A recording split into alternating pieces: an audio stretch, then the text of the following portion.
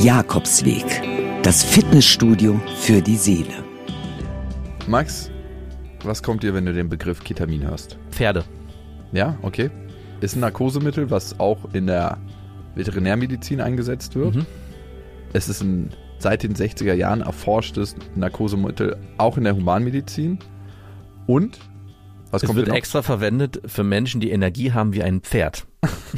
Deswegen hast du es genommen. Nein. Verstehe. Was kommt mir noch? War eigentlich nichts. Ich habe mich damit ehrlich gesagt noch nie befasst. Auch nicht, dass Menschen das im Feierkontext benutzen als Partydroge? War mir nicht so bewusst. Heißt es da anders? Nee, Special K. Kennst du nicht das Lied von Placebo?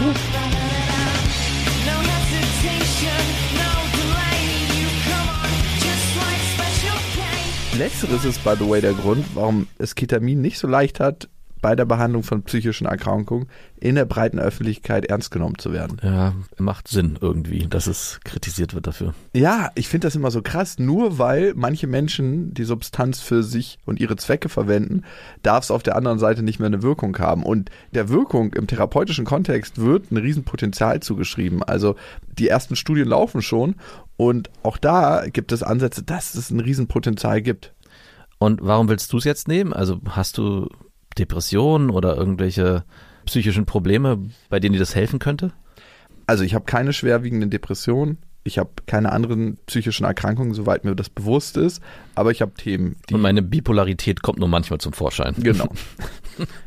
Ich habe auf jeden Fall Themen, die ich mitbringe und die ich innerhalb dieser Session aufarbeiten möchte. Und ich will dir nur so viel sagen, es hat was mit meiner Begegnung mit Frauen zu tun. Und mit meiner Empathiefähigkeit. Aber ich bin mir ziemlich sicher, dass am Ende was anderes dabei rauskommen wird, weil ganz steuerbar ist das nicht. Du kannst nicht sagen, ich bringe das Thema mit, das wird dann bearbeitet und danach ist es aufgelöst. Wie kommt man generell darauf, dass es ein Medikament gibt oder eine Substanz, die in diesem Bereich helfen kann? Also das ist nämlich bei allen Folgen, die du bisher gemacht hast, ist es klar, man schnappt mal irgendwas auf und denkt so, ja, guck mal hier, der hat das und das gemacht. Aber wie kommst du dann so konkret auf, hier gibt es was und das könnte mir vielleicht in dem Bereich helfen, obwohl du jetzt nicht beim Arzt warst und dir eine Depression diagnostiziert wurde und der einen alternativen Ansatz hatte? Okay, also ich weiß, dass Ketamin als solches in sehr, sehr vielen Bereichen mittlerweile erforscht wird und ich weiß, dass Ketamin dabei helfen kann, einen anderen Blick auf ein Thema zu bekommen und wenn das therapeutisch gut eingeordnet wird, hilft dir das, dein eigenes Thema zu bearbeiten. Und so kam ich da drauf. Und wie kam ich ganz spezifisch drauf? Ich habe einen Zeitungsartikel gelesen über die Ovid-Praxis in Berlin-Friedrichshain. Ich dachte mir, das ist doch 5 Minuten vom Büro zum Laufen. Okay. Mega praktisch. Und dann habe ich mit denen Kontakt aufgenommen. Die sind super seriös, waren erst kritisch und haben gesagt, hey, sowas bieten wir in der Regel nicht an. Und dann habe ich mit denen tiefer geredet und dann habe ich ihnen erklärt, wie ich journalistisch das aufschlüssele und dass ich ein psychologischer Kollege bin. Und dann haben sie mir gesagt, okay, das ist keine Therapie, die du bei uns machen kannst. Therapie können nur Menschen mit bestimmten Indikationen bei uns machen. Das ist eine therapeutisch orientierte Selbsterfahrung und da kannst du ein eigenes Thema mit reinbringen, ganz klar. Aber wir können dir das auch nur ermöglichen, weil du ein psychologischer Kollege bist und das Ganze als Selbsterfahrung einordnest und vielleicht als Fortbildung für dich mitnehmen kannst. Also es ist kein Ort, wo man hingeht, um high zu werden und sagt, hey, ich nehme hier mal ein bisschen Ketamin und habe meine Ärzte dabei, die das alles überwachen. Und die Ovid-Praxis, wo ich das letzten Endes machen werde, die machen augmentierte Psychotherapie. Also die Wirksamkeit der Psychotherapie wird zusätzlich unterstützt durch die veränderten Bewusstseinszustände, die entstehen. Ne? Und die werden erzeugt durch die Vergabe von Ketamin. Yes. Und wie gesagt, das Ganze ist nur 5 Minuten von mir entfernt. Praxis für augmentierte Psychotherapie. Hallo, hier ist der Jakob für die Sitzung. Ja, kommen Sie gerne hoch. Das war die Stimme des Psychiaters Sebastian Gauss bei Ovid, der mir bei dieser Selbsterfahrung zur Seite stehen wird. Ich gehe die Treppe hinauf und ich habe ein mulmiges Gefühl. Prinzipiell habe ich Angst, wenn etwas in meinen Körper eingeführt wird, dessen Wirkung ich noch nicht kenne. Ich werde in einen Raum geführt und bevor irgendetwas passiert, wird mir der reguläre Ablauf erklärt. Also am Anfang jeder Therapie bei uns steht ein psychiatrisches Erstgespräch, um die Patienten besser kennenzulernen, besser einschätzen zu können, ob die Therapie prinzipiell für sie geeignet ist, um abzuklären, ob eine Indikation, also eine psychische Erkrankung, die Therapie eben auch dafür eine Indikation bietet und auch Kontraindikationen abzuklären. Das ist auch ganz wichtig. Nicht, dass die Therapie, die wir bieten, vor allem auch die Behandlung mit Ketamin, zu mehr negativen Folgen führen würde als positiven Folgen. Das ist ganz wichtig. Das ist auch eine Sorge von mir, weil eigentlich geht's mir im Moment ganz gut und ich würde das gerne ausprobieren wollen, um darüber zu berichten. Aber prinzipiell habe ich ja jetzt, würde ich mal behaupten, keine psychische Störung oder ein Leiden. Und die Frage ist, ob es den jetzigen Zustand, in dem ich bin und in dem ich mich eigentlich ganz wohl fühle, verschlechtern würde. Ein ganz richtiger Gedanke. Das ist, was setzen wir hier an? Also man muss erstmal sagen, die Behandlung mit Ketamin. Ketamin ist ein sehr sicheres Medikament. Das ist seit den 60ern bekannt. Das ist zum Beispiel so sicher, dass es sogar im Vietnamkrieg Soldaten mitgegeben wurde, dass es im Feld geben. Das heißt, es hat keine Atemdepression, kaum Auswirkungen auf Herz-Kreislauf. Also aus der Seite, aus der körperlichen Seite ist es sehr sicher. In unserem Setting mit Anästhesisten vor Ort auch nochmal besonders sicher. Ketamin hat, wie alle Medikamente, gewisse kleine Nebenwirkungen. Die sind aber während der Zeit der Behandlung vor allem prominent. Übelkeit, Schwindel, so ein bisschen Taubheit der Haut, sind so die vor allem genannt werden. Doppelbilder. Nach Beendigung der Infusion klingen diese Nebenwirkungen aber vor allem ab. Jetzt ist es aber, wenn man sich Gedanken darüber macht, kann mir das vielleicht mehr schaden, als es mir hilft. Es ist wichtig, die Intensität der Erfahrung kann sehr stark sein. Das ist als Nebenwirkung von Ketamin benannt. So in der Notfallmedizin wird es gesagt, Albträume. Da muss man sich immer überlegen, in welchem Setting ist das. Das ist ein Notfall. Kann es zu sehr negativen und auch aufwühlenden Bildern kommen? Eine ähnliche Intensität kann oder liegt aber auch vor, wenn man Ketamin auch in unserem Setting nimmt. Das heißt, die Inhalte, die dort, mit denen man in Berührung kommt, sind meistens biografisch geprägt und können auch eine besondere Intensität haben. Das heißt, wenn es einem gut geht, hat man meistens auch, oder auch bei psychischen Erkrankungen, natürlich in jedem Status, man muss darüber bewusst sein, dass das, mit dem man in Berührung kommt, verarbeitet werden muss. Es wird davon ausgegangen, dass Ketamin bei der Behandlung von psychischen Erkrankungen hilfreich sein kann. Eine davon ist Depression. Es gibt verschiedenste Hypothesen, wie Antidepressiva, aber auch Psychotherapie und unter anderem Ketamin wirkt. Man weiß, dass es über den NMDA-Rezeptor wirkt. Im Nachgang ist aber das Wichtige, dass es zu einer erhöhten Neuroplastizität kommt. Und gerade diese Neuroplastizität heißt, dass gerade bei psychischen Erkrankungen es häufig zu einer Abnahme von Verbindungen zwischen Gehirnarealen kommt und durch antidepressive Therapie diese Neuroplastizität wieder Verbindung zwischen Gehirnarealen wieder erhöht wird. Das heißt, man hat auch nach einer Therapie ein Zeitfenster, wo besonders gut Lernerfahrungen, emotionale Erfahrungen möglich sind, die langfristige Auswirkungen haben können. Wie würdest du jetzt vorgehen, wenn ich bei dir Patient wäre? Im Gespräch eben die aktuelle Situation versuchen zu verstehen und sozusagen wie im Hintergrund meine psychiatrische Diagnostik laufen lassen. Das heißt, eben gezielt auch Fragen stellen, wenn es zum Beispiel um eine Depression geht, um die verschiedenen Symptome der Depression abfragen, auch mit einem Fragebogen, um sie eben in eine gewisse Schwere der Depression einteilen zu können. Weitere Erkrankungen, zum Beispiel, ob jetzt noch Süchte vorliegen oder ob schon mal eine manische Phase war oder ganz wichtig für unsere Behandlung, ob schon mal psychotische Episoden da waren, also Veränderung der Wahrnehmung, Wahn, was für die Behandlung mit Ketamin eher eine Kontraindikation ist oder auch, ob es akut gerade im Moment einen Substanzgebrauch gibt. Also wenn täglich konsumiert wird oder auch Ketamin sehr häufig konsumiert wird, wäre auch eine Kontraindikation für unsere Behandlung. Aber dann auch das wirkliche Verstehen wollen, was ist gerade los und was braucht es gerade an der Stelle und gerade bei unserer neuen Therapie, warum das und warum jetzt? Warum jetzt Ketamintherapie und nicht alles andere? Das ist eben auch wichtig. Wobei kann die Ketaminbehandlung dann helfen, wenn sie begleitet wird hier? Als Haupterkrankung natürlich die Depressionen, auch die therapieresistenten Depressionen. Das ist ja, viele Patienten sprechen ja auf ein Antidepressivum nicht an und dann häufig auch nicht auf das zweite oder das dritte oder sogar Lithium oder sprechen nicht unbedingt auf die erste Psychotherapie an. Dann also bei Depressionen und therapieresistenten Depressionen, bei Angsterkrankungen, die auch schon mal eine Behandlung psychotherapeutisch hatten oder auch mit Medikamenten, ähnlich bei Zwangserkrankungen, die schon mal eine Behandlung hatten. Wir sagen jetzt schon ganz explizit, die schon mal eine Behandlung hatten, weil bei Angst- und Zwangserkrankung sind die Psychotherapien die erstmal der erste Schritt, dass man nicht erst mit Substanzen und Psychotherapie reingeht, sondern überhaupt eine Psychotherapie versucht hat. Aber viele merken, dass sie da eben nicht so von profitieren, wie sie es gerne hätten, und da kann das eine Therapieoption sein. Okay, check. Die Vergabe von Ketamin mit der richtigen therapeutischen Begleitung kann zum Beispiel bei Depressionen und Angststörungen helfen. Aber was ist, wenn man kerngesund ist, man nichts hat? Die möglichen potenziellen Nebenwirkungen von Ketamin machen mir Sorgen. Kann durch die Ketaminvergabe, wie sie hier stattfindet, mein Serotoninhaushalt durcheinander gebracht werden? Also, dass ich anders Glück empfinde danach? Neurobiologisch gibt es keine Hinweise dafür, dass Ketamin was im Serotoninhaushalt verändert. Jetzt ist es aber auch so, dass Veränderungen im Serotoninhaushalt in vivo bei dir jetzt direkt sowieso so nicht messbar sind. Das heißt, es kann sein, dass du danach einen anderen Blick auf irgendeinen Bereich deines Lebens hast, weil du da eine Erfahrung gemacht hast, die da eine Relevanz hat. Und dann kann es sein, dass du anders auf diesen Bereich schaust und vielleicht dann anders Glück erlebst oder irgendein Gefühl erlebst.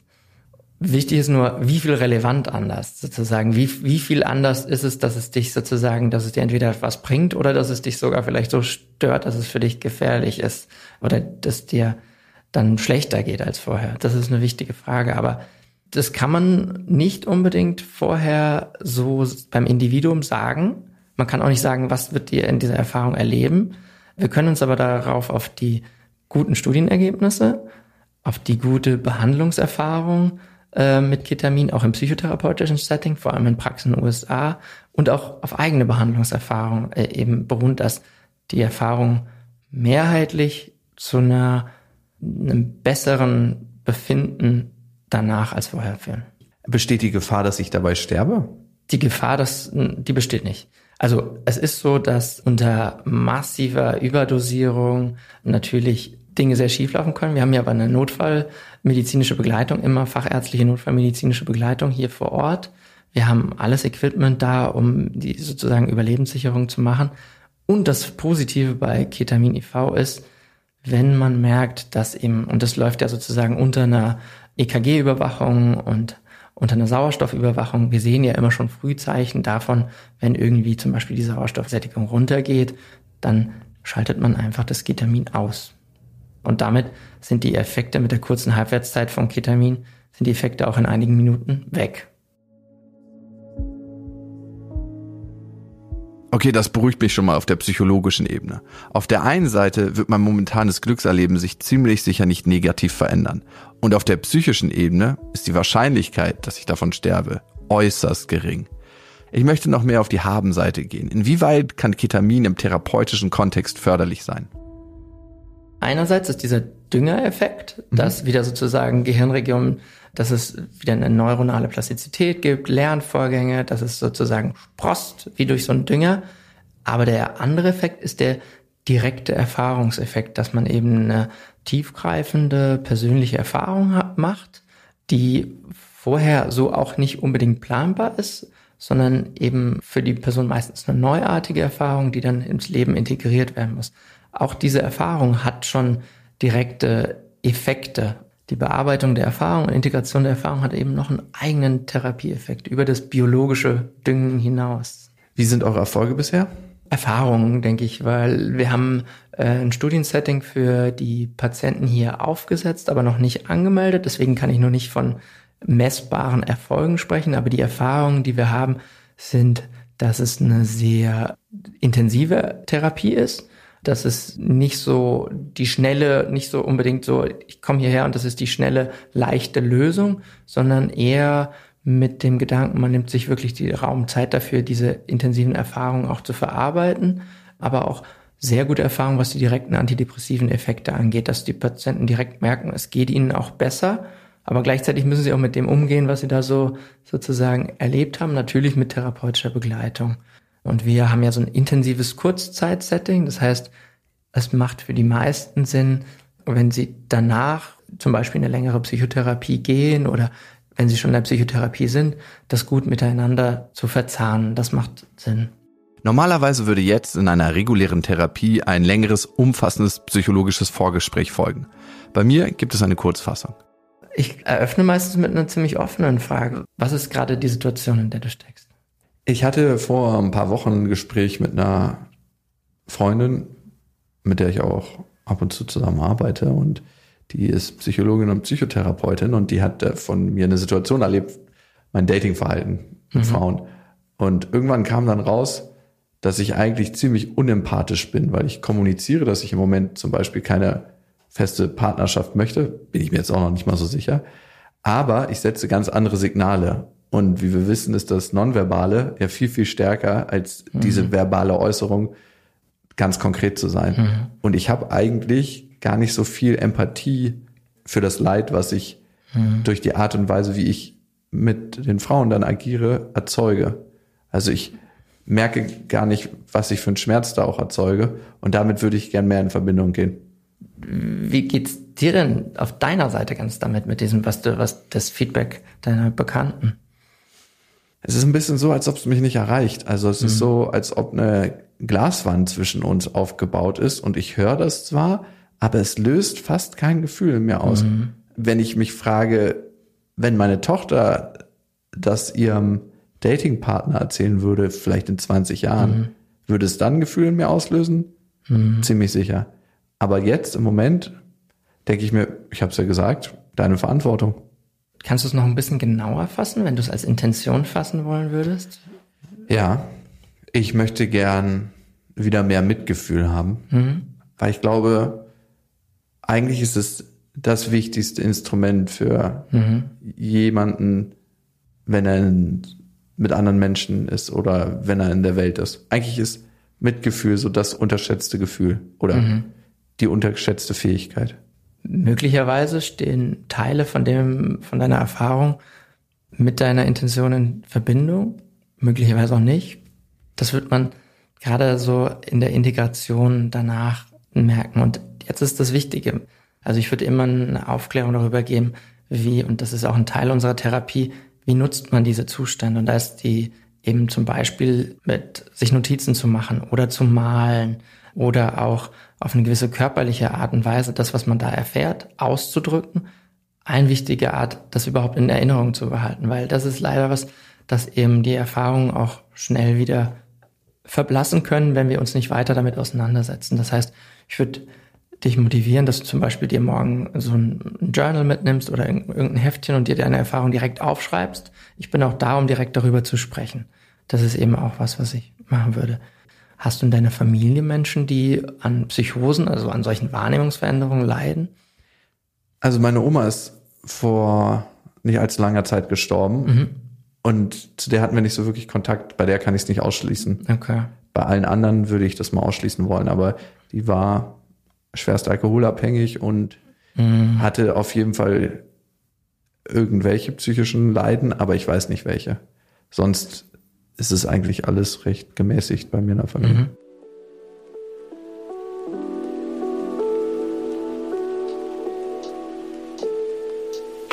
Das psychologische Vorgespräch geht an dieser Stelle noch weiter. Es dient am Ende dazu, dem Therapeuten einen roten Faden bei der Gesprächsführung an die Hand zu geben und um medizinische Kontraindikationen abzuklären.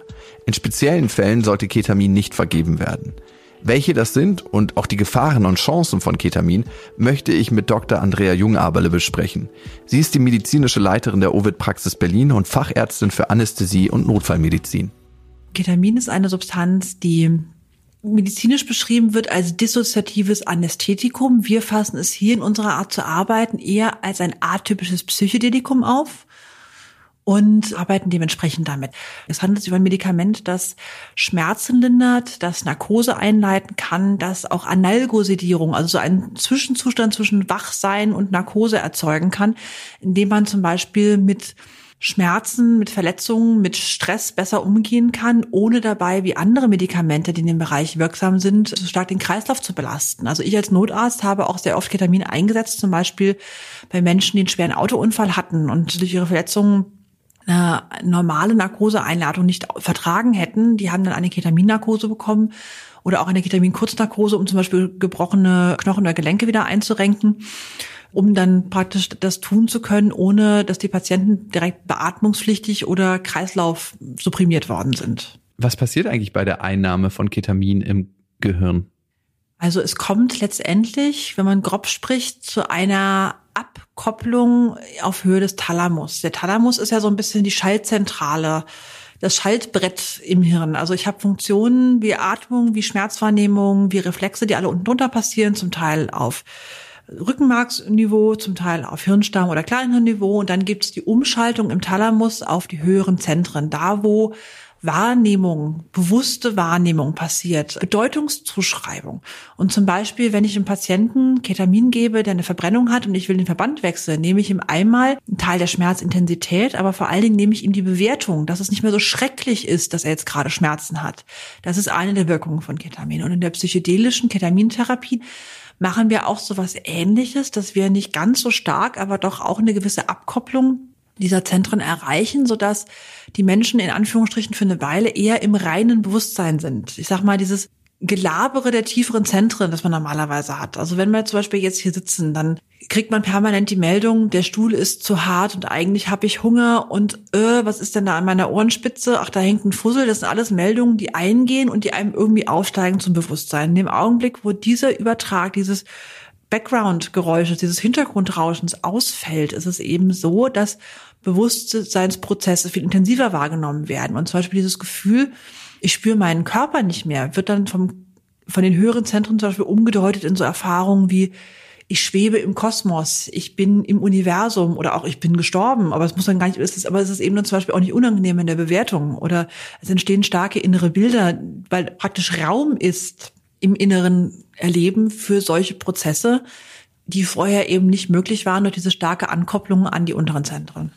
Welche Wirkung versprechen sich Menschen, die Ketamin im Fire-Kontext nehmen? Also Ketamin im Fire-Kontext wird sozusagen auf den unteren Stufen der Dosierung eingenommen. Das eine ist diese Verstärkung von bestimmten Reizen. Also zum Beispiel werden auditive Reize, zum Beispiel Musik, viel stärker wahrgenommen. Es kommt so, auch zum Teil wird man lichtempfindlicher.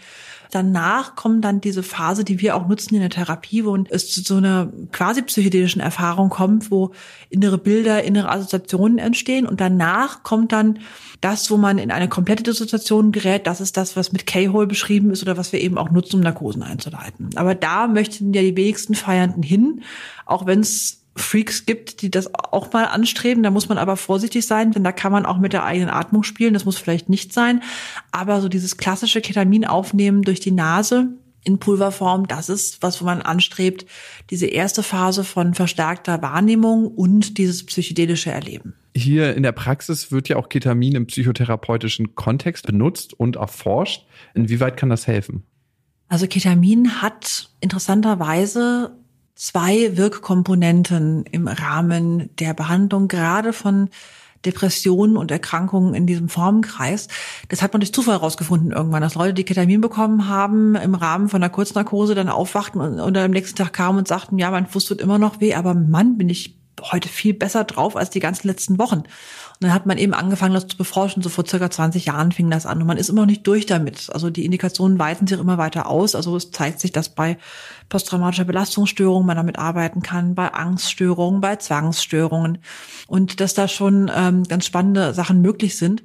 Und das eine ist, wir haben eine zweigleisige Wirkung. Das eine ist das rein pharmakologische, das Norketamin, das ist ein Abbaustoff von Ketamin, der im Körper entsteht, im Rahmen des Verstoffwechselns, dass der konkret antisuizidal, also gegen Selbstmordimpulse und antidepressiv wirkt.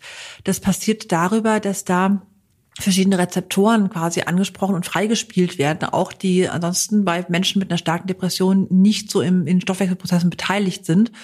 Und andererseits ist es so, dass gerade wenn man das im Rahmen einer ketaminaugmentierten Psychotherapie macht, wie wir, dass Menschen für sich bedeutsame Erfahrungen in diesem ketamin-psychedelischen Raum machen und wir damit dann eben, genau wie man das in psychedelischer Therapie in anderen Bereichen auch tun würde, wie es auch erforscht wird, zum Beispiel bei Psilocybin oder LSD, dass man dann mit diesen Bildern, mit diesen Erfahrungen, diesen Inhalten positiv weiterarbeitet. In der Ovid-Praxis in Berlin werden nicht nur, aber auch Menschen mit Depressionen behandelt. Unser typischer Patient wäre jemand mit einer langjährigen Depression. Also wir nehmen hier auch niemanden, der jetzt mal 2 Wochen schlechte Laune hat, sondern man muss immer klipp und klar sagen, Depression ist ja eine behandelbare Erkrankung. Und es gibt aber Menschen, die auf diese Behandlung nicht gut ansprechen. Und das sind so die Menschen, die eher zu uns kommen, die zum Beispiel schon 3, 4, 5 Antidepressiva und eine Gesprächspsychotherapie durchhaben und sagen, also mein Arzt sagt mir, das nächste wäre eine Elektrokrampftherapie, also so wirklich Strom aufs Hirn, das will ich nicht. Haben wir noch was anderes im Köcher?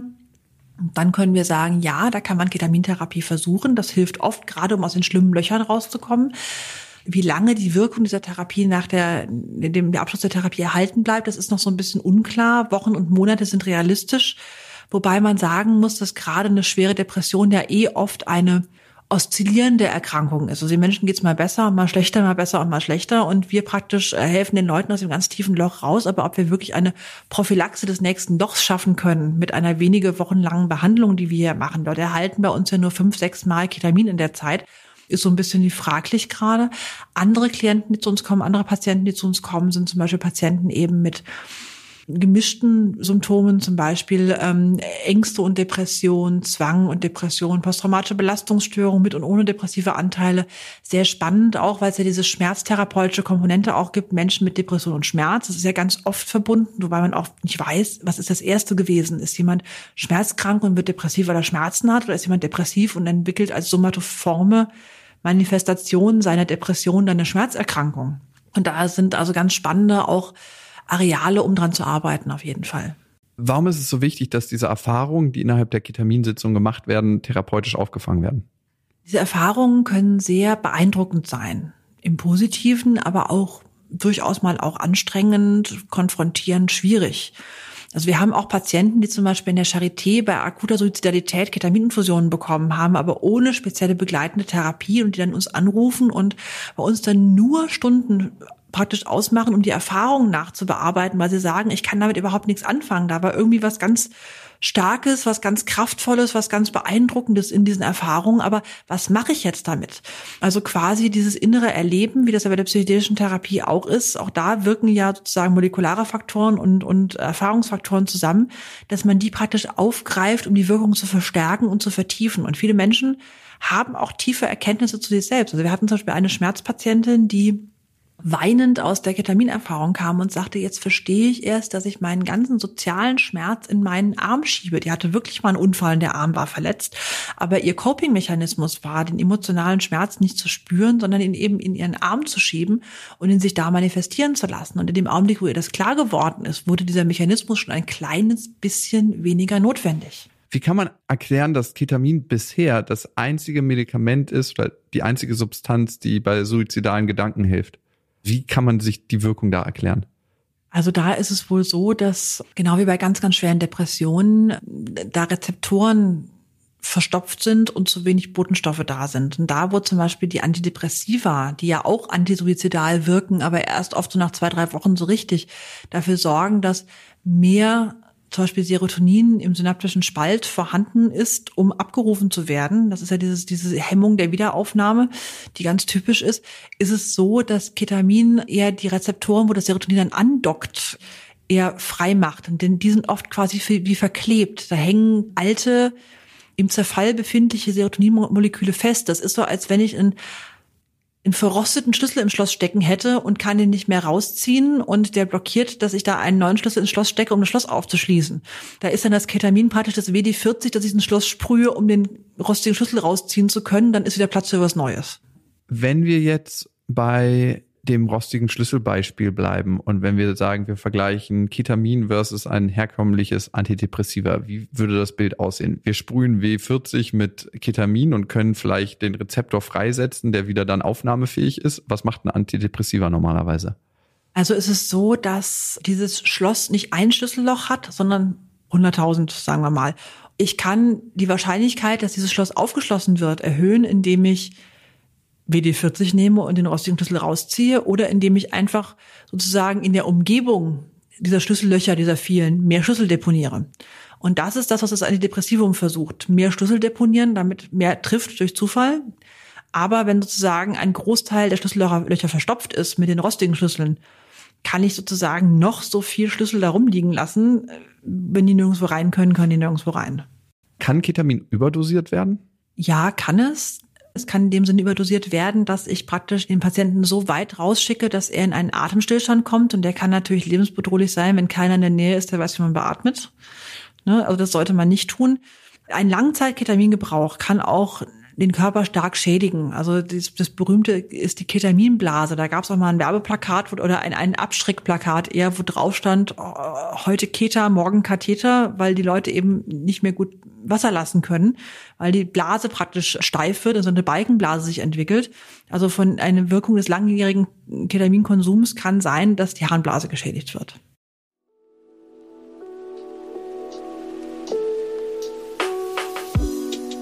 Nach dem Gespräch mit Dr. Andrea Jungabele fühle ich mich schon mal ein bisschen sicherer. Es ist Zeit, mein eigenes Thema auf den Tisch zu packen. Heute ist nämlich der Tag der Ketaminvergabe. Bei mir ist es oft so, dass ich mich aufmache in einen Selbstversuch und denke, ich habe keine Angst. Und kurz bevor es dann losgeht, kommt sie richtig hoch. Alle in der Ovid-Praxis sind Profis und wissen, was zu tun ist. Es gibt wahrscheinlich keinen sichereren Kontext, um Ketamin einzunehmen. Und trotzdem bleibt in mir ein mulmiges Gefühl, dass gleich eine Substanz in meinen Körper gespült wird, die mich am Ende ausnockt. Guten Morgen. Guten Morgen. Wie kommst du heute hier an? Ich habe mir viel Gedanken gemacht. Also ich habe auch gemerkt, dass mein Magen ganz schön reagiert hat darauf. Ich kriege dann immer Magenschmerzen, wenn ich irgendwie Angst bekomme. Ich merke das gar nicht so in meinem System, aber ich merke das immer so in meinem Magen, dass der anfängt zu grummeln und ich richtige Magenschmerzen habe. Und oberflächlich habe ich vielleicht nicht so viel Angst, aber ich merke, dass mein System reagiert. Es ist gut, dass du sagst, dass da auch Angstgefühle da sind und die nicht zur Seite schiebst. Ja, ich habe vor allem Angst vor dem Tod und irgendwie ist es für mich so, wenn man die Kontrolle über den eigenen Körper verliert, was ja durch so eine Ketaminerfahrung passieren kann, ist das für mich so ein bisschen wie, ich bin ja noch nicht gestorben, zumindest nicht, dass ich wüsste. Ich kann auch diese Angst gut verstehen und vielleicht hat die auch was mit deinen Urängsten so zu tun. Was immer hilfreich ist in der Erfahrung, ist, dich auf deinen Atem zu besinnen. Der Atem hält dich am Leben. Du wirst atmen können. Wenn es schwierig wird, wenn du Ängste bekommst, geh ganz zu dir, geh ganz zu deinem Atem. Tiefe, lange Atemzüge. Gut ist es in der Erfahrung, dich aber dem, was Angst macht, zu stellen, dem ins Gesicht zu schauen und durchzugehen. Vielleicht mit der Begleitung und der tiefen Atmung. Also ich habe ja eine Augenklappe auf und es kommt Musik. Wofür ist das da, dass ich eine Augenklappe auf habe? Um sich wirklich auf die inneren Reize und die inneren Bilder und Emotionen besser zu fokussieren, als jetzt auf die Deckeninstallation oder so. Also es ist ein wirkliches Fokussieren auf alles, was du von innen mitbringst.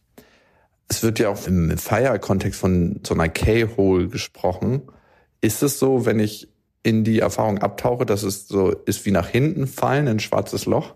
Als Nebenwirkung ist zum Beispiel so eine Art Schwindel auch beschrieben, so was wie so ein Kippen. Ebenso haben wir von den subjektiven Erfahrungen von einigen schon von schwarzen Löchern berichtet bekommen. Von der Dosierung ist es in der Nähe dessen, was im Fire-Kontext als K-Hole benannt wird, aber hier in einem kontrollierten, in einer sicheren Umgebung. Im Fire-Kontext sind die Dosierungen immer absolut unberechenbar. Hier wissen wir ganz genau, dass die Medikamente sind von der Apotheke. Wir können die Dosis aufs Milligramm genau berechnen. Das ist alles in einem kontrollierten Setting und es kann jederzeit auch beendet werden. Deswegen ist es ein komplett unterschiedliches Setting. Okay. Ja, ich habe wirklich ein bisschen Angst, weil ich immer nicht weiß, was passiert. Und vor allem, ich habe die absurdeste Angst vor Nadeln. Ich hasse Nadeln. Okay. Aber ich finde es gut, dass du deine Angst ansprichst. Auch das ist ja schon mal erstmal ein Schritt zu sagen, ich habe da Angst und wir sind da. Wenn du Angst hast, bleib damit nicht alleine. Komm zu uns. Du darfst dich jetzt da gleich hinlegen, Schuhe ausziehen, dich gemütlich da hinlegen, Decke drüber. Dann werden wir die Überwachung, die EKG-Überwachung anschließen, Sauerstoffüberwachung, dann den Zugang legen und sozusagen die Musik alles vorbereiten. Und wenn du bereit bist, dann fangen wir an. Die Gabe ist ungefähr 40 Minuten lang, die Infusion. Wir sind die ganze Zeit da. Die Musik läuft die ganze Zeit. Ungefähr 10 Minuten nach Beendigung der Infusion gebe ich dir ein Zeichen, indem ich dir auf die Schulter fasse. Du darfst dann aber so lange in dem Zustand bleiben, wie du möchtest. Ja, bis du wieder dich so fühlst, dass du aus der Erfahrung rauskommen willst. Wenn du währenddessen was sagen möchtest, rauskommen willst, kein Problem, tu es. Aber ich würde dich motivieren, drin zu bleiben. Dann kannst du so ein bisschen mehr mitnehmen. Und direkt danach bin ich fürs Gespräch auch da, dass wir sozusagen ein bisschen deine Erfahrung, was du so erlebt hast, nachbesprechen und vor allem das so ein bisschen memorisieren, dass es auch ein bisschen bleibt. Ich habe auch jetzt ein Blatt Papier, wo du es aufschreiben kannst. Und ich schreibe auch ein bisschen was auf, dass wir was für die Nachbesprechung morgen haben. Okay, jetzt ist es soweit. Ich liege auf der Liege, eine Decke über meinem Körper. Ich mache meinen Arm frei und vor mir steht Sergio, ein Anästhesist der Ovid-Praxis. Sergio, ich habe krasse Angst vor Spritzen, aber das wirst du hinkriegen, ne? Keine Sorgen, ich auch. Wirklich? Nein. Was wir machen ist, wir werden einen Zugang legen, und zwar hier am Handrücken. Geht's auch Ja. am Arm? Ich kann mal schauen, wo das geht.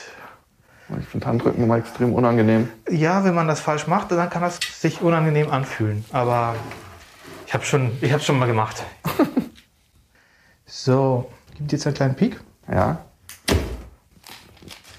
Oh, So, gleich werden wir die Überwachung noch dran bauen, ein EKG und Pulsoximetrie. Damit messen wir auch, wie gut du atmest und Sauerstoff bekommst. das Brennen im Arm ist jetzt normal, ne? Ja, das wird sich gleich legen, okay? So, dann kannst du hier sehen, wir haben ein Signal, wir haben ein EKG und wir haben deine Sauerstoffsättigung im Blut. Okay. Und wie ist mein Puls? Gerade bei 77. Bisschen erhöht. Kein Wunder, denn ich bin mega aufgeregt. Und trotzdem fühle ich mich, ja, Gut. Bist du bereit, dass wir die Infusion starten? Ja. Ich fühle mich eigentlich richtig sicher. Gut, das ist schön. Dann fangen wir jetzt an. Wenn es irgendwas gibt, kannst du immer mit uns kommunizieren. Gut, dann geht's gleich los. Man merkt das richtig, wie es reinläuft. Das ist normal, dieses kalte Gefühl in den Adern, ne? Das ist ganz normal. Okay. Es fühlt sich an wie so Einschlafen. Genau. Lass dich ruhig einfach drauf ein, was da kommt. Okay. Oh. Ich höre nicht auf zu atmen, oder? Nein, deine Atmung führt dich. Du hörst nicht auf zu atmen.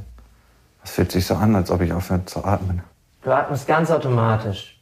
Alles ist gut. Oh Gott. Genieß das Tauchen. wenn ich Angst bekomme, fange ich meist an, viel zu reden. Vielleicht gut für den Podcast, aber nicht gut, um mich auf die Erfahrung einzulassen. Ich schaffe es, mehr und mehr loszulassen und tiefer zu vertrauen. Heißt, meinen Kopf seine Gedanken spinnen zu lassen und einfach einzusinken in die Erfahrung. Drückt mir jemand auf die Brust? Nein, Oh Gott, ich löse mich auf. hab keine Angst. Einfach tief atmen. Lass dich drauf ein. Es dreht sich alles. Oh fuck. Ich zerfließe. Alles ist gut. Stehst du über mir? Ich sitze neben dir. Halte deine Schulter. Du bist hier bei uns. Fühlt sich so an, als ob du über mir stehst. Ich sitze neben dir. Okay. Es macht sich das Gefühl von Druck auf meiner Brust breit, als ob jemand eine Hantelscheibe darauf abgelegt hat. Doch dann merke ich, wie langsam das Gefühl zu meinem Körper sich auflöst. Vielleicht kommt daher die Schwere. Und diese schwere Hülle, die mir in diesem Moment erst bewusst wird, mein Körper, wird immer leichter und leichter und leichter. Es ist, als ob ich auf einem Spielplatz, auf einem Drehkarussell stehe und durch das Drehen alle meine Atome, die meinen Körper ausmachen, sich im Raum verteilen. Wie eine Wolke aus Bewusstsein. Ein Gefühl, was eigentlich nicht in Worte zu fassen ist und auch nicht von den Geräuschen zu beschreiben ist, die ich da jetzt von mir gebe.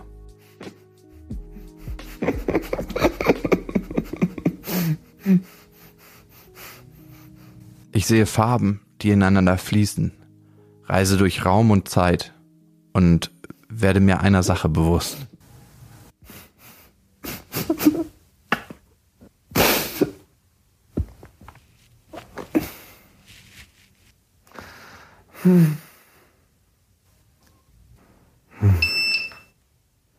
Ist alles okay mit meinen Werten? Alles ist gut mit deinen Werten. Weil das piepst so hier. Das war die Spritzenpumpe. Es ist nicht mehr viel Ketamin da. Es ist gleich vorbei. Schade. Alter Schwede, ey. Ich hatte gerade Angst, dass ich nicht mehr zu mir zurückkommen kann. Du bist schon auf dem Weg zurück. Du wirst ganz sicher gleich zurück sein. Und so schnell wie ich weg war, war ich auch wieder da nach 45 Minuten. Durch Raum und Zeit gereist und doch am gleichen Ort geblieben.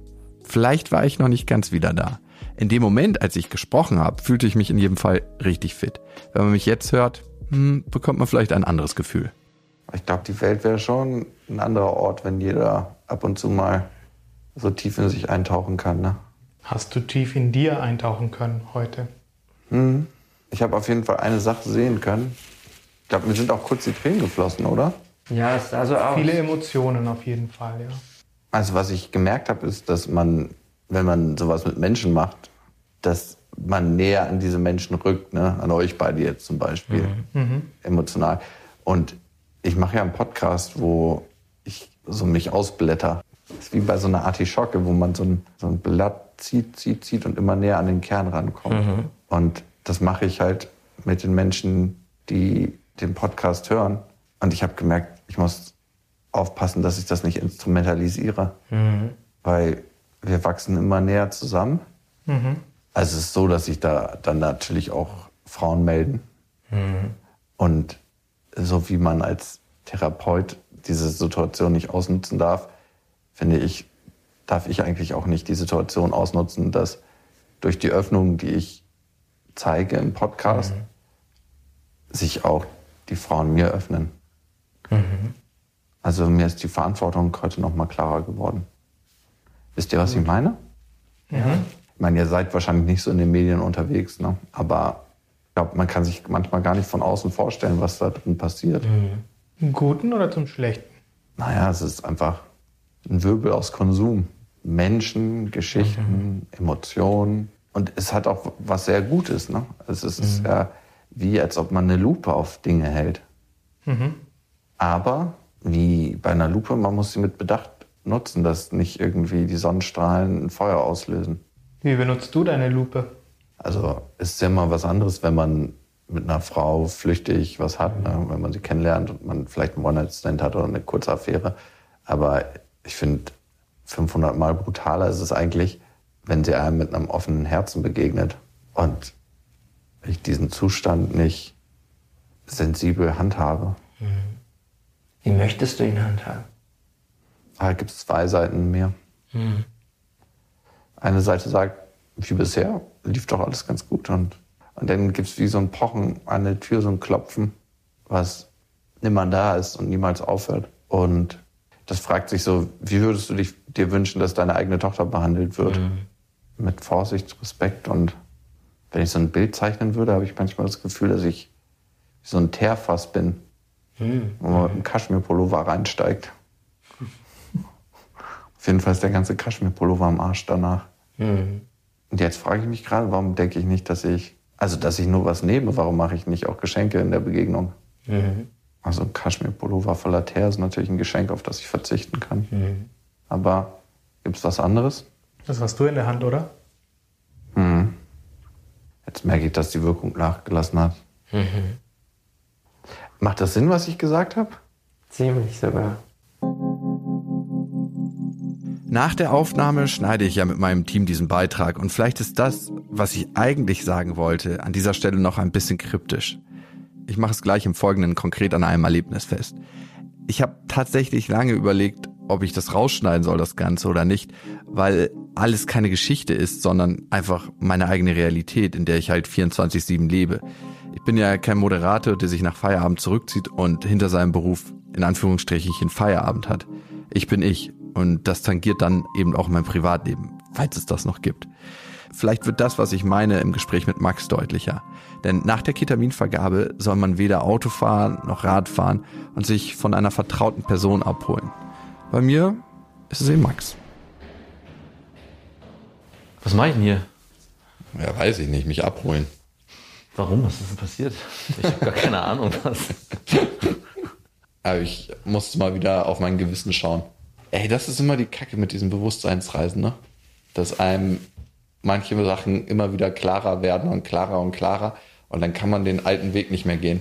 Ich weiß wirklich überhaupt nicht, was hier passiert ist. Ich habe auch vorher mich gesperrt dagegen, mich zu informieren, was Ketamin. Was Ketamin ist. Ja, genau. Aber mir hat nur einer gesagt, das nimmt man, um Pferde zu betäuben. Unter anderem auch. Und dann hat mir gesagt, ach gut, dass du das machst, weil das kannst du gut gebrauchen. Du hast ja eh immer so viel Energie, wahrscheinlich auch das dich, vielleicht wird er dann ein bisschen ruhiger. Ja, und was passiert, wenn du ruhiger wirst? Du kommst richtig nah an deine innere Stimme. Ne? So, kennst du den Kern der Wahrheit? Ja, nein. Also du musst dir das so vorstellen wie so eine Maruschka. So eine Puppe, die du aufmachst und eine Schicht und die nächste Schicht und die nächste Schicht und die nächste Schicht. Und irgendwann bist du so am Kern der Wahrheit dran. Und ich glaube, manche Substanzen helfen dir, wieder zum Kern der Wahrheit zu kommen. Oder eine Wahrheit, die omnipräsent ist, aber die du übertönst, wenn du so viel Lärm um dich herum hast, wie ich das habe. Und ist es so? Gerade? Ja, und ich möchte es eigentlich nicht festhalten, weil es eine Wahrheit, die sehr komfortabel war. Es ist eine Illusion gewesen bisher, die sehr komfortabel war. Oder es ist eine Wirklichkeit, die ich mir kreiert habe, die sehr komfortabel war.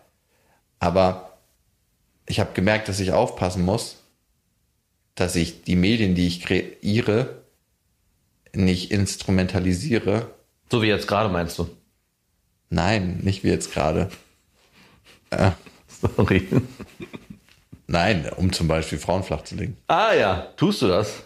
Also, es kam schon mal vor, dass eine Frau wusste, was ich mache und das Gefühl hatte, mich besser zu kennen und dann mit einer ganz anderen Offenheit mir begegnet. Wie praktisch. Ich glaube, als ich 16, 17 war, hatte ich immer den Traum, dass man nicht mehr labern muss, dass man auf eine Frau zugeht und dieses ganze Gedöns weglassen kann, dieses ganze Gelaber und sich kennenlernen und bla bla. Ich glaube, diesen Traum hat jeder 17-jährige Mann oder Junge. Ich hatte den übrigens auch. Und dass man einfach sagt, hey, sie weiß, wer ich bin. Aber dabei geht es gar nicht in erster Linie nur um Sex. Nein, überhaupt Komischerweise, obwohl man das denken könnte. Ja, nee, es geht nicht um Sex. Aber also schon, klar, aber es ist Sex ist ein Nebenwerk. Sex ist immer ein Nebenwerk. Aber siehst du, das ist doch wie den Traum, den ich immer hatte, da habe ich dir auch schon mal erzählt, dass ich immer geglaubt habe, ich bin so ein toller Typ, ich muss im Club nur sein und da wird eine Frau kommen, die erkennt, wie toll ich bin, ohne dass ich das sage. Und darauf habe ich immer gehofft, dass es passiert. Das ist natürlich nie passiert. Und Medien, wenn du in den Medien bist, passiert genau das, wenn du dich offen zeigst. Oder auch wenn du dich nicht offen zeigst. Es wird wie eine Art Lupe auf dich gehalten und alle Leute können dich besser sehen, bewerten das, was du bist. Und du wirst mehr wahrgenommen. Also Wahrnehmung ist ja sowieso die Währung unserer menschlichen Existenz. Und das nicht auszunutzen. Ist es ein Ausnutzen? Also fühlst du dich so, als würdest du das ausnutzen? Oder das ist einfach ein Beiwerk, was entsteht, weil du dich halt so bewegst, wie du dich bewegst in den Medien? Es ist beides. Es ist nicht nur das eine oder das kannst du es auswählen, dass du sagst, ja, hier würde ich gerade den Komfort nutzen und lehne mich zurück und lass es einfach passieren. Und dann gibt es Situationen, wo du sagst, nee, das mache ich jetzt nicht, sondern ich zeige mich hier auch nochmal nicht anders, aber präsenter, als die vielleicht glaubt, wie ich bin, durch die Erzählung, die ich zum Beispiel in dem Podcast mache, damit auch hier noch eine andere Art der Authentizität entsteht. Also kannst du dann einen Schalter umlegen? Oder ist es so, dass du eigentlich jedes Mal auch so ein bisschen gefangen bist in dem, weil so schön du das jetzt gerade beschreibst, so sehr fühlt es sich auch an wie ein kleines Gefängnis, in dem man sich wieder bewegt. Also es ist zwar sehr befreiend, auf der einen Seite diesen Wunsch des 17-jährigen Jungs endlich erfüllt zu sehen, aber auf der anderen Seite ist es auch so, dass du ja gar nicht mehr rausgehen kannst, wenn jemand deine Geschichte kennt und den Podcast zum Beispiel, kannst du ja gar nicht mehr sagen, hey, Moment, so bin ich übrigens gar nicht, ich bin eigentlich ein ganz anderer, sondern die Person ist dann sofort mit dem konfrontiert, was du auch wirklich bist. Man hat nicht mehr die Chance, in Rollen zu schlüpfen. Genau. Das ist halt das, ne? Du trägst das, was du bist, auf einem Silbertablett vor dir her. Wenn du Medien machst, wie wir sie machen. Und das ist die Gefahr. Und ich glaube, ich muss einfach bewusster und sensibler damit umgehen. Also ich erlebe es ja nicht in Kontexten wie du. Aber ich muss sagen, dass ich mir das Recht schon immer noch rausnehme. Klar, ich bin im Podcast authentisch und präsent, so wie ich auch bin. Ich bin da nicht anders, wenn jemand sagt, ach, ich kenne dich ja durch den Podcast und da hast du ja das und das erzählt. Und das stimmt ja auch alles. Aber trotzdem würde ich schon behaupten, dass ich in Person nochmal hoffe, anders wahrgenommen werde, als nur durch das Medium, was wir kreieren. Ich würde jetzt einfach mal behaupten, dass es bei dir auch so ist. Was ich meine ist, was mir bewusst geworden ist bei dieser Reise ist, dass ich nicht Ich glaube, guck dir die meisten Leute an in den Medien, ne? Guck dir die große Podcaster an, guck dir große Comedians an, guck dir irgendwelche Popstars an. Nimm all das von denen weg. Nimm all das, was sie kreiert haben, von denen weg. Die Kunst, die Emotionen auslöst. Nimm nur diese Person. Die würden niemals so viel bimsen, wie sie bimsen. Sie nutzen dieses Vehikel auch, um zu bimsen. Und ich glaube, das ist manchen Menschen außerhalb der Medien gar nicht bewusst, was da abgeht. Das ist eigentlich wie ein riesen Swingerclub. Ja, einseitig. Ein einseitiger, riesiger Swingerclub. Und das nicht auszunutzen. Und klar sagen wir jetzt so zum Beispiel, hey, Lady Gaga sieht geil aus, würden wir jetzt auch mitschlagen. Aber ist es die Persona, die jemand um sich herum kreiert hat, oder wirklich der Kern des Menschen, mit dem man da was zu tun hat? Und klar, beide Seiten tragen Verantwortung, aber ich finde immer, die größere Verantwortung trägt derjenige mit dem höheren Bewusstsein. Und das ist dann automatisch der die Medien kreiert? Nee. Dachte ich gerade, hörte sich so an. Dass der auch die Verantwortung tragen muss.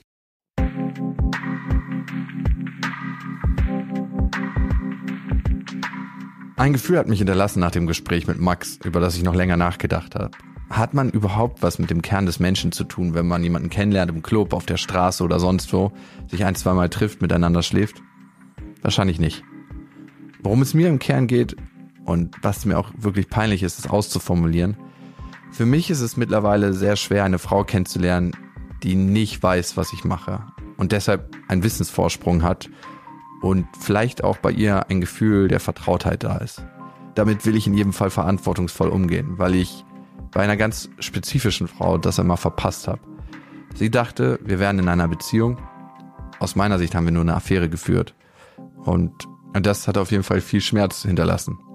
Bei ihr und im Nachhinein auch bei mir. Für mich ist es jetzt Zeit, die Ketamin-Erfahrung ein letztes Mal einzuordnen. Mein Nachgespräch mit Sebastian. Wie kommst du heute hier an? Gut, ehrlich gesagt. Also ziemlich klar. Hat gut getan, die Session gestern. Es war ziemlich heftig, muss ich sagen. Mhm. Kannst du das näher mir erklären oder erzählen, was da genau heftig war? Ich finde, das, was passiert ist, lässt sich ganz schwer in Worte fassen. Ja. Weil es von so einem starken Gefühl begleitet ist. Ja. Und eine Seite in mir ist so, dass ja eigentlich alles nur in meinem Kopf passiert. Wie relevant ist das eigentlich, was da nur in meinem Kopf passiert ist?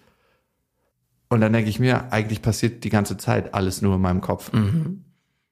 Wie geht's dir mit diesem Gedanken, den du da jetzt hattest? Gut, also ein bisschen verwirrt bin ich, aber es ist irgendwie schön, so eine bunte Welt in sich zu entdecken. Mhm. Und ja, klar, Erkenntnisse, die ich hatte, ist, das, was ich mache als Beruf und Berufung, nicht auszunutzen, nicht zu instrumentalisieren, diese Vulnerabilität, mit der ich mich ja auch präsentiere, nicht zu meinen Gunsten zu nutzen. Und manchmal ist es schon ätzend, irgendwie so Erkenntnisse zu haben. Es ist so wie jemand, der raucht, ne, und eigentlich weiß, dass es schädlich ist zu rauchen, aber einfach verdammt gern raucht. Mein bester Freund Max hat mir gestern ein Bild zu mir aufgemacht, was ich selber noch so gar nicht gesehen habe. Er meinte, ich bin jemand, der immer so für sich nach der Wahrheit sucht und so lange kratzt, bis es blutet und dann auf den Knochen geht und nicht aufhört zu kratzen. Vielleicht gibt es da irgendwo einen Mittelweg für mich. Mhm. Mhm. Erkennst du dich denn in diesem Bild? Ja, ich glaube, ich erkenne mich in einer Sache, die er eigentlich sagen wollte. Mhm. Ich will manchmal alles so genau wissen, damit ich es kontrollieren kann und eigentlich nicht fühlen muss. Mhm. Weil Wissen und Erklärungen geben einem ja manchmal eine Stabilität, die einen daran hindern, Dinge emotional zu erleben. Mhm. Und dieses emotionale Erleben löst auf jeden Fall eine größere Unsicherheit in mir aus, als Dinge wissenschaftlich zu erfassen. Mhm. Jetzt hast du aber auch beschrieben, es war mit unglaublich vielen Gefühlen verbunden. Hast du zu dieser einen Erkenntnis auch ein Gefühl dazu gespürt? Ich habe das manchmal bei Orten, wenn ich daran vorbeifahre, dass ich mich auf sonderbare Art da zu Hause fühle oder wenn ich auch natürlich in mein Zuhause zurückkomme. Und wenn ich eine Erkenntnis habe, wo ich weiß, dass sie eine Wahrheit in sich trägt, dann ist es so, als ob ich nach Hause komme vom Gefühl. Es ist ein warmes Gefühl, wie als ob man sich zurücklehnt, an sich selber anlehnt und so ein zur Ruhe kommen in allen Gliedern auslöst, so wie zu Hause auf die eigene Couch legen und von dem Gefühl erfasst zu werden, hier bin ich am nächsten dran an meinem wahren Kern. Mhm. Wie waren deine Erfahrungen gestern? Ja, dieses Gefühl war bei dem Thema Instrumentalisieren auf jeden Fall. Also als ich das so gesehen habe, kam das Gefühl auf. Mhm. Was glaubst du, wenn wir uns jetzt in so ein paar Wochen projizieren und du kommst in so eine Situation, was glaubst du, könnte dir helfen, dich an die Erfahrungen, die du jetzt gemacht hast und das, wie du jetzt darüber nachdenkst und fühlst, zu erinnern? Was könnte einen Unterschied in deinem Leben machen? Ja, ich merke, dass ich oft auf äußere Impulse reagiere. Ne? Machen wir mal eine ganz spezifische Situation auf. Ich bin in einer Situation, wo ich eine neue Frau kennenlerne und ja, es könnte jetzt was laufen und ich mich dann an dieses Gefühl erinnere, ist es jetzt genau das Richtige? Ist es dieses nach Hause kommen zu mir oder gehst du diesem schnellen Gefühl des Lustgewinns nach? Mhm. Und ich glaube, wenn ich dort für einen kurzen Moment in mich reinspüre und in mich reingehe und mich an dieses Gefühl erinnere von zu Hause, kann ich besser abschätzen, was es für mich ist und ob es richtig oder falsch ist. Weil wenn ich nur im Außen bin, kann ich ja immer nicht fühlen, wie ich mich tatsächlich fühle, sondern dann reagiere ich nur auf die äußeren Reize. Mhm. Wenn du dir die Situation jetzt ganz genau vorstellst, wie kommst du zu deinem Gefühl? Wie kommst du dahin, dass du auf das, was dir das Innere sagt, auch hörst oder da überhaupt hören kannst, was da innerlich los ist?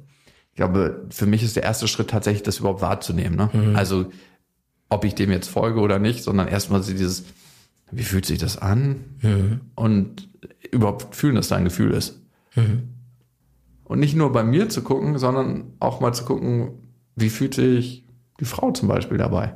Mit dem, was du jetzt dir so vorgenommen hast, dem, was du gestern erlebt hast, mit der Intention, mit der du reingegangen bist, hast du denn das Gefühl, dass du diese Verantwortung, dass du da einen Schritt näher gekommen bist oder einen Schritt mehr in die Klarheit? Ja, die Überschrift war ja Mitgefühl. Und ich glaube, das Stichwort für Mitgefühl ist, mich selber zu fühlen und aus diesem Gefühl und diesem Bezug, den ich zu mir selber aufbaue, auch ein Gefühl für andere Menschen zu gewinnen. Und ja, also es hat mir auf jeden Fall Situationen an die Hand gegeben, wo ich das mehr tun kann. Ich habe ein besseres Gefühl dazu bekommen, wie es funktionieren könnte für mich. Und ab jetzt gilt es auch auszuprobieren. Geduldig mit mir selber sein, auch mir Zeit lassen. Ich glaube, das vergesse ich manchmal, dass Gefühle Zeit brauchen. Das ist übrigens der größte Fehler im Schnitt von Filmen. An den Stellen, heutzutage werden Filme ganz schnell geschnitten, aber Gefühle brauchen Zeit. Hast du es bei dir selber mal erlebt? Ich meine, das ist ja auch eine Erkenntnis, dass du die Gefühle schnell schneidest in deinem Leben. Ich merke es immer wieder, dass ich aus unangenehmen Situationen rausgehe, wo ich merke, da kommt jetzt ein Gefühl der Unsicherheit auf. Zum Beispiel habe ich mich komplett abgeschnitten von den Gefühlen meiner Ex-Freundin. Ich kriege sie manchmal gespiegelt durch meine Tochter, die sehr stark, würde ich sagen, das Verhalten von meiner Ex-Freundin einfach spiegelt und übernimmt und ihr so gegenübertritt. Und da kriege ich es natürlich richtig aufs Butterbrot geschmiert. Und ich kann mich vielleicht von den Gefühlen meiner Ex-Freundin abschirmen und sagen, du, ist dein Bier, mach das mal für dich aus. Aber ich kann mich nicht vor den Gefühlen meiner Tochter abschirmen. Könnte ich auch, aber ich glaube, dann würde ein Teil mir kaputt gehen. Dementsprechend würde ich schon sagen, dass ich weiß, wie es ist. Dass ich meine Ex-Freundin immer noch meide und mich dem nicht aussetzen will. Weil das für mich lange Zeit ein Haufen von Negativität war. Aber je mehr ich da reingehe, das ist schon mal gut. Und ich habe gemerkt, bei ihr entsteht so eine Art Steigerung, wenn sie sich nicht wahrgenommen fühlt. Und so ist es bei vielen. Ich glaube, viele Menschen haben Reaktionsmuster darauf, wenn sie nicht fühlen, dass sie wahrgenommen werden in dem Moment. Jeder reagiert darauf anders, ne? Also manche werden still und ziehen sich zurück, andere werden laut, andere werden streitsüchtig, der andere provoziert. Aber die Aufmerksamkeit ist das Lebenselixier, was wir haben. Aufmerksamkeit und Gefühle. Und wenn ich ihr diese gebe, wenn ich das kann ich viel Negativität vermeiden. Hattest du dazu auch eine Berührung gestern, eine Erfahrung, was dieses Thema Aufmerksamkeit oder angeht? Vielleicht als kleines Gefühl oder als kleine Erfahrung, je mehr ich zu mir selbst komme, desto weniger Aufmerksamkeit brauche ich von draußen. Also ich weiß, glaube ich, woher es kommt mittlerweile. Also es war die Währung, die ich mir als Kind eingebildet habe gegenüber meiner Eltern. Also ich schaffe was, ich kreiere etwas und bekomme dafür Aufmerksamkeit von meiner Mutter, von meinem Vater. Ich glaube, daher kommt die Prägung. Und heute ist es vielleicht unterbewusst so abgespeichert bei mir, dass es immer noch meine Währung ist für Zuneigung und Aufmerksamkeit in der Kreation. Aber da gibt es noch einen anderen Teil in mir, der es einfach macht, um es zu erfahren, um den Dingen auf den Grund zu gehen, um zu gucken, wie es ist. Also wenn du mich fragst, warum ich den Podcast mache, dann ist es einmal der Aufmerksamkeit wegen, keine Frage, aber mindestens genauso wichtig, wenn nicht noch wichtiger, ist es, um die Dinge zu erfahren und anderen Menschen die Möglichkeit zu geben, es für sich auch zu erfahren und dann entscheiden zu können, ist es etwas für mich, was ich gerade brauche in meinem Leben, was mir eine Erkenntnis bereiten könnte, die ich noch nicht habe? Oder kann ich das kategorisch aussortieren? Und je offener und ehrlicher ich mit meiner eigenen Erfahrung bin, desto transparenter wird es, glaube ich, bei jedem Einzelnen, der das hört.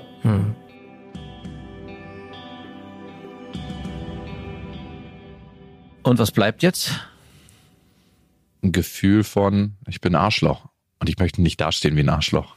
Das wird schwierig, das wieder gerade zu bügeln. Meinst du, das war eine Prise zu viel Ehrlichkeit? Ja, Ehrlichkeit und auch nochmal eine Form der Transparenz, wo ich mich gefragt habe, als ich das gehört habe, braucht es die wirklich? Ich meine, viel mehr auf dem Knochen kratzen geht jetzt auch nicht mehr.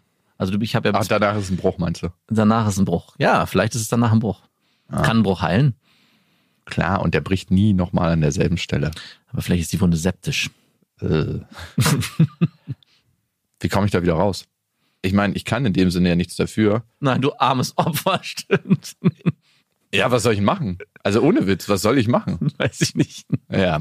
Ich frage mich, mal ganz ehrlich, ich meine, du hast ja gesagt, es ist heute für dich extrem schwer, eine Frau kennenzulernen, die nicht den Podcast kennt. Ja, und was soll ich da machen? Soll ich denn, wenn man sich 2-3 Mal gedatet hat und sie irgendwie darauf kommt oder mir das sagt? Oder vielleicht auch schon von vornherein das erkannt hat und dich deswegen auch näher kennenlernen wollte. Ja, das ist nicht oft.